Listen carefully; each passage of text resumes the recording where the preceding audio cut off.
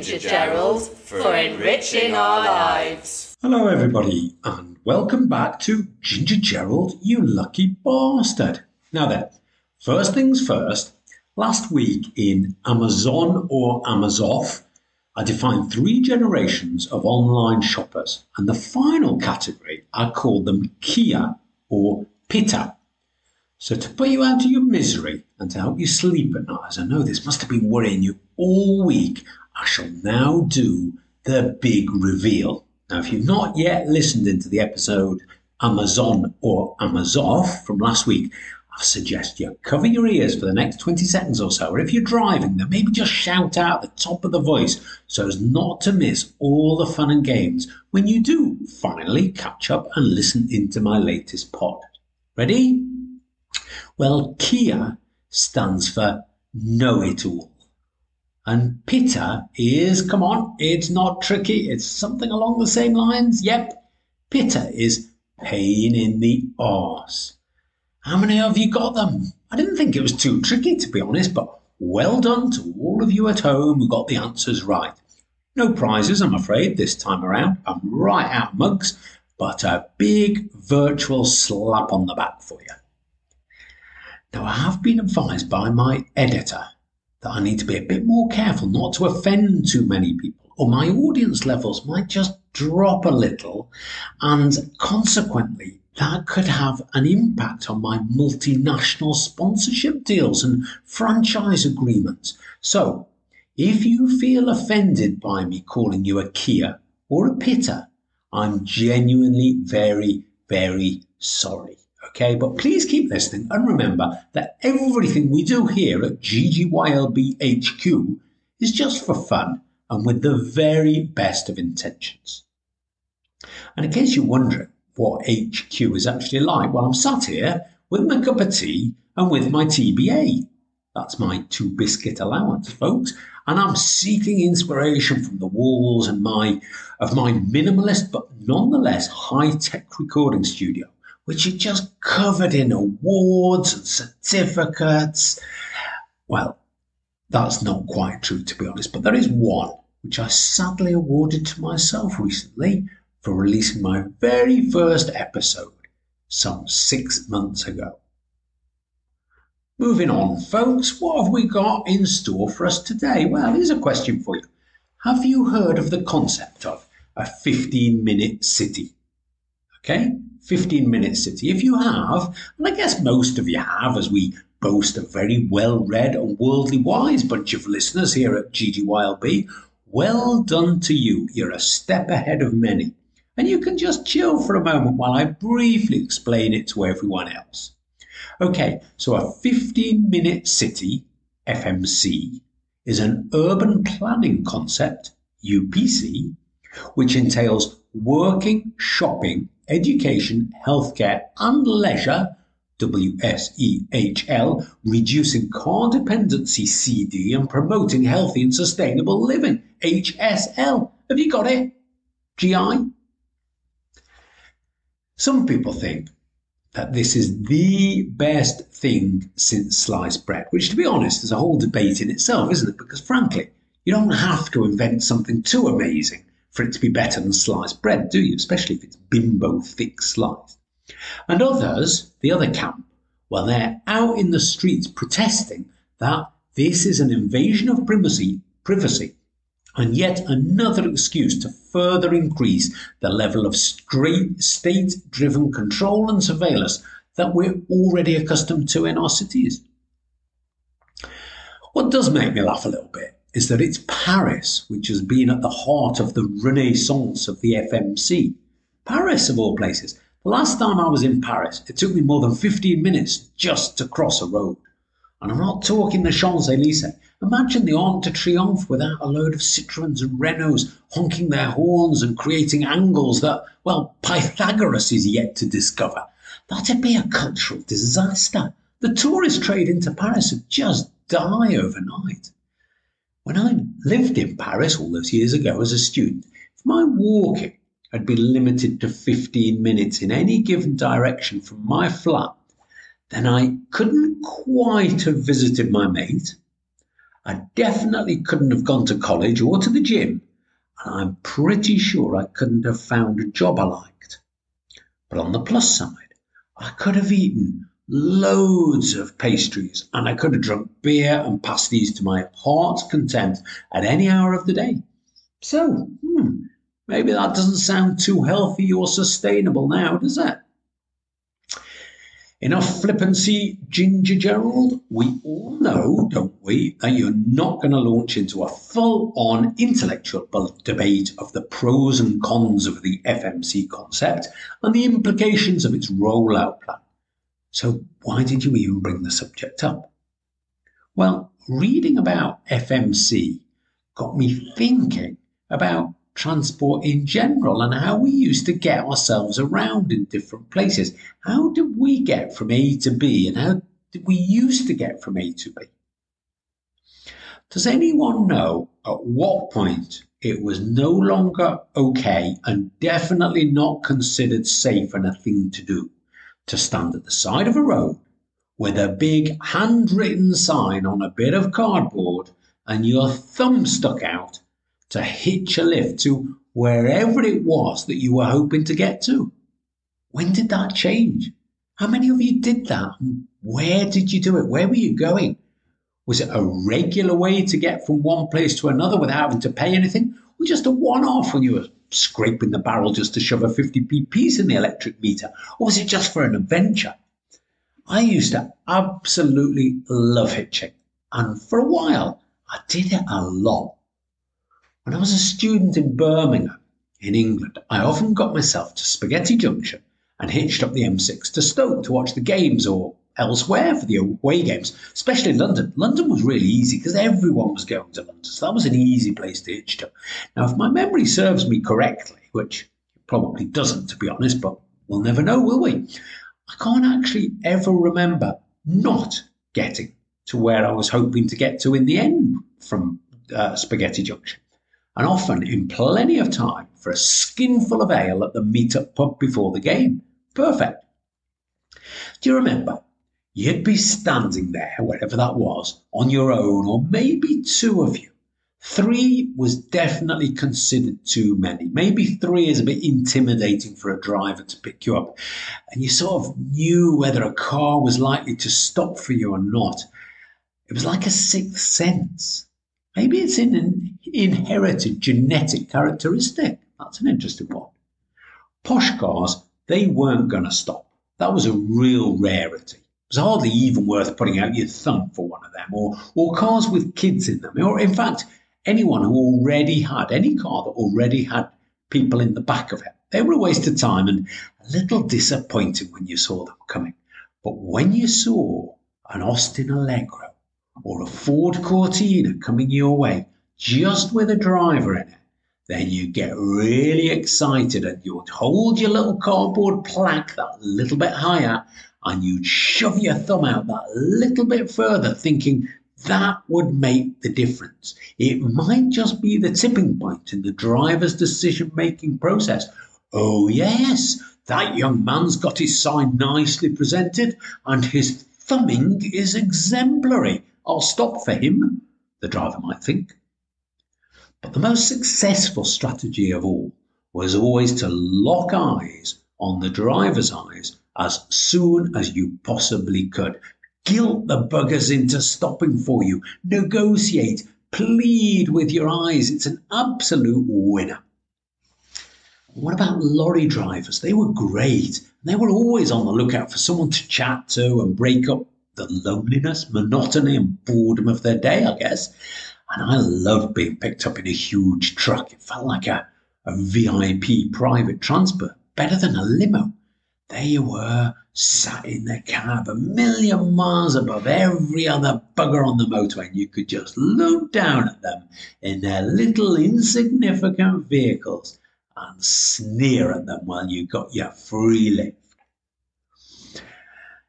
Now, for those who've been hitching before, this will bring back some special memories. Remember that feeling when you shove your cardboard sign out, accompanied by your thumb, of course. A car goes past, you keep watching it, and then when you're just at the point of giving up on them and looking for the next car, You see the magic of their red, bright brake lights come on.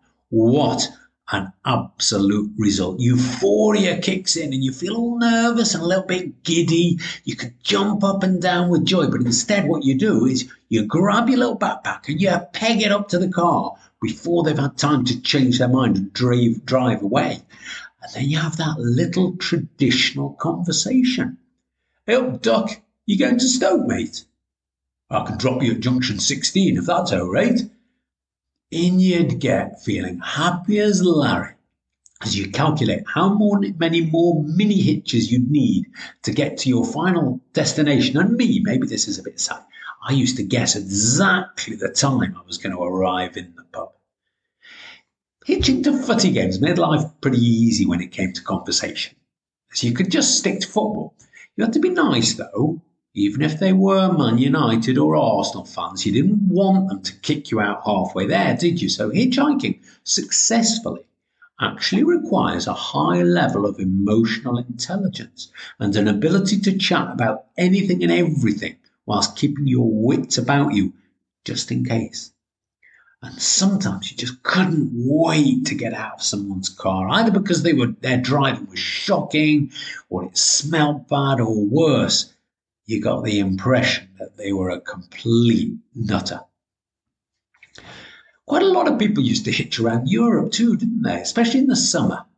I remember trying to hitch from Paris to the west coast of France to go camping one summer. It was in the mid-80s. They call it auto-stop in France. And now auto-stop is such an appropriate name, isn't it? It's not like the French at all. Very efficient. Anyway, there were 3 of us. That wasn't a good sign. We had bags containing all our worldly possessions, which wasn't very much, plus a tent. So we knew it was going to be a tall order and very tricky. So we headed to the spot that we thought would be the best early in the morning to give us all day to get us on our way. It was a bit like a cartoon.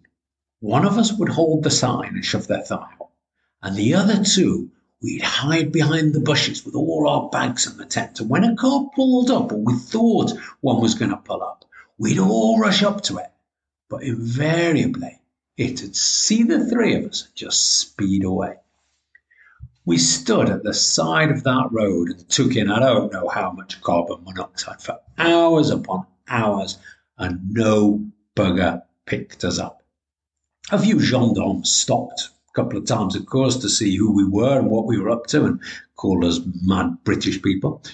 Incidentally, in the UK, the police, as I remember, they used to be great. They'd sometimes even give you a lift or drop you at a better hitching spot that was safer as well. Anyway, this whole trip from Paris to the West Coast, it turned out to be a major failure for us. And you know what? We ended up getting the train. So I want to hear from you. How many of you hitched around Europe in your summers, or around the States, or anywhere else? I bet there are some great stories out there about hitching in obscure countries or across entire continents. So share them with us, folks, on the normal places. Get to the Facebook, pop it on Twitter, put it on the whatever you like. Of course, if you hitchhike, or if you've ever hitchhiked, then of course at some point you expect someone to be kind enough to stop and pick you up, don't you? So the other side of that is that when you're driving yourself, you've got to be prepared to pick up other people, or the whole system will just come tumbling down in an unsustainable mess, won't it? After I got my first car and stopped hitching myself, I used to come off at every motorway junction just to see if there was anyone waiting for a lift. If there was, great, I took them. And if not, no worries. I just rejoined the motorway and was on my way. Unless there were 3 of them, of course, then I never picked the buggers up.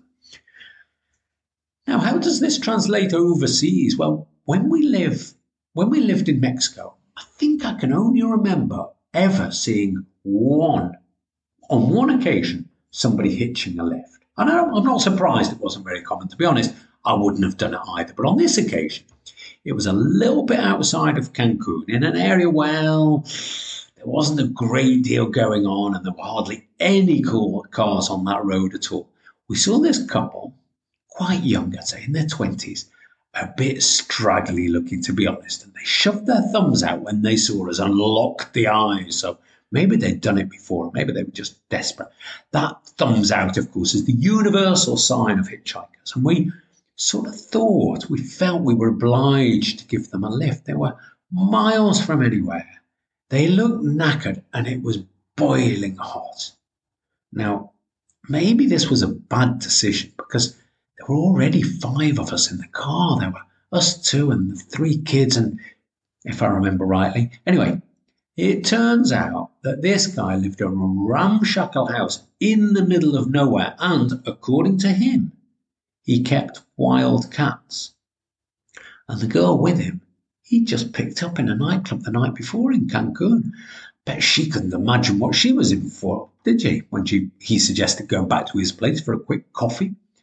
Anyway, they seemed nice enough, if a little whiffy, and we dropped them off wherever they asked to be dropped. We never saw the wild cats, I have to say, and of course we never saw them again, but I sort of believed him. And here, that was Mexico. Here in Mallorca, it's also really rare to see hitchhikers, but I think for a different reason, not for safety, but perhaps because it's just a very small island, and you can't really go very far anyway. But funnily enough, I did pick up a couple just the other day. They must have been in their 70s, and they were Bulgarian. Now, my Bulgarian's not great, and they didn't speak a lot of either English or Spanish, but what we did manage to communicate between us, what I did manage to understand was they were such a novelty that they'd found hitching really easy on Mallorca. Everyone apparently gave them lifts without them having to wait. They'd been touring the island for 2 weeks with their backpacks and a dozen plastic bags full of, well, God knows what they were full of, but they seem to have done really, really well. So hitchhiking seems such an old-fashioned term, doesn't it? And it seems to be something that's from the bygone era nowadays, doesn't it? What's the difference between hitchhiking and the super modern concepts of car sharing or even carpooling? Well, the difference, as I understand it, is that for one, you need a thumb and a bit of cardboard. And for the other, you need an app. Here we go again, another app. Zipcar, Car2Go, Turo, and my very favourite, BlaBlaCar. Who came up with that? Whoever did, give yourself an award. What a great name that is. If only the world was safer and people were nicer to each other, then mass hitching would be fantastic and super eco-friendly and sustainable. So many places are now restricting access to cars with sole occupancy. So, fellas, if you see any hitchers this week, then pick them up and do them and the planet a favour. So let's go back a minute, right to the beginning. We were talking about cities, weren't we? And I mentioned the 15-minute cities, the FMCs. Now, not a lot of hitching goes on in cities anyway, does it? So the best brains of the modern era have come up with a set of super innovative ideas for us all to implement to get around our cities safely, quickly, efficiently, and ecologically. Do you know what these super brains have come up with? Are you ready for this? They've come up with walking, cycling, and public transport. Wow, that's amazing, isn't it? How the hell did they come up with that holy trinity? I tell you, all those master's degrees and research in urbanology are paying for themselves now. Maybe I shouldn't take the mickey, should I? Inner city cycling, for example, it's just come on in leaps and bounds. Providing you download an app, of course, and you upload a credit card. I never know when I'm downloading or when I'm uploading. So the credit card's to prevent you stealing or damaging one of the bikes. Then you can just help yourself to free bikes in so many cities worldwide nowadays. It used to be just in places like Holland and Belgium where urban cycling has always been massive. But now almost every city you go to has got some sort of free bike rental arrangements. It's like the whole city turns into a centre parks with bikes all over the place and not a car in sight. The only difference is at centre parks you get pissed up and then cycle out. But I guess on public pavements or a cycle lane, you're really not supposed to do that. And speaking of cycling lanes, they're all over the place. If you're one of the pedestrians methods.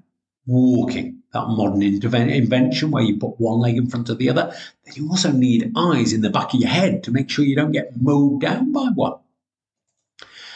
Speaking of which, I should really have mentioned 4 methods of modern urban transport, not just the 3 that the superbrains came up with. I'm missing one, very little, but very significant means of transport here. And it's known by some as the scourge of the decade. Let me give you 3 little clues what I'm talking about, a little riddle. It's not a car, but it can go on the road. It's not a pedestrian, but it can go on the pavement. You don't need a helmet, but you can do 50 miles an hour. Yep, you've got it. It's the dreaded e-scooter. You been knocked over by one of them yet? Have you almost smashed into one in your car because you haven't seen it coming? If you haven't, then where have you been this last couple of years? They're absolutely everywhere. And you know what? Between you and me, I think they look pretty cool. I'd get myself one, but A, I think I'd spend my whole life falling off it.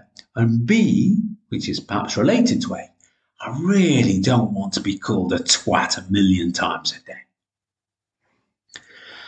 So has any of that brought back any memories for any of you? Hitching? Good, bad, or maybe scary, huh? Whether you were the one doing the hitching or you were the one doing the driving. So have a think about it. Share your stories. Talk to each other about it. That bygone era, folks, could well be back. It's the way forward. So there we go for today. I've finished my TBA. Remember what that was? And it's now very close to 1 o'clock in my office, which means it's time to go. Don't forget to rate this podcast or this episode on your platform of choice, because that really helps me to get my pods out to more and more lost and slightly sad souls out there who are just desperate for a bit of Ginger Gerald, you lucky bastard, in their lives. Have a fabulous week, folks, and speak to you soon. Bye.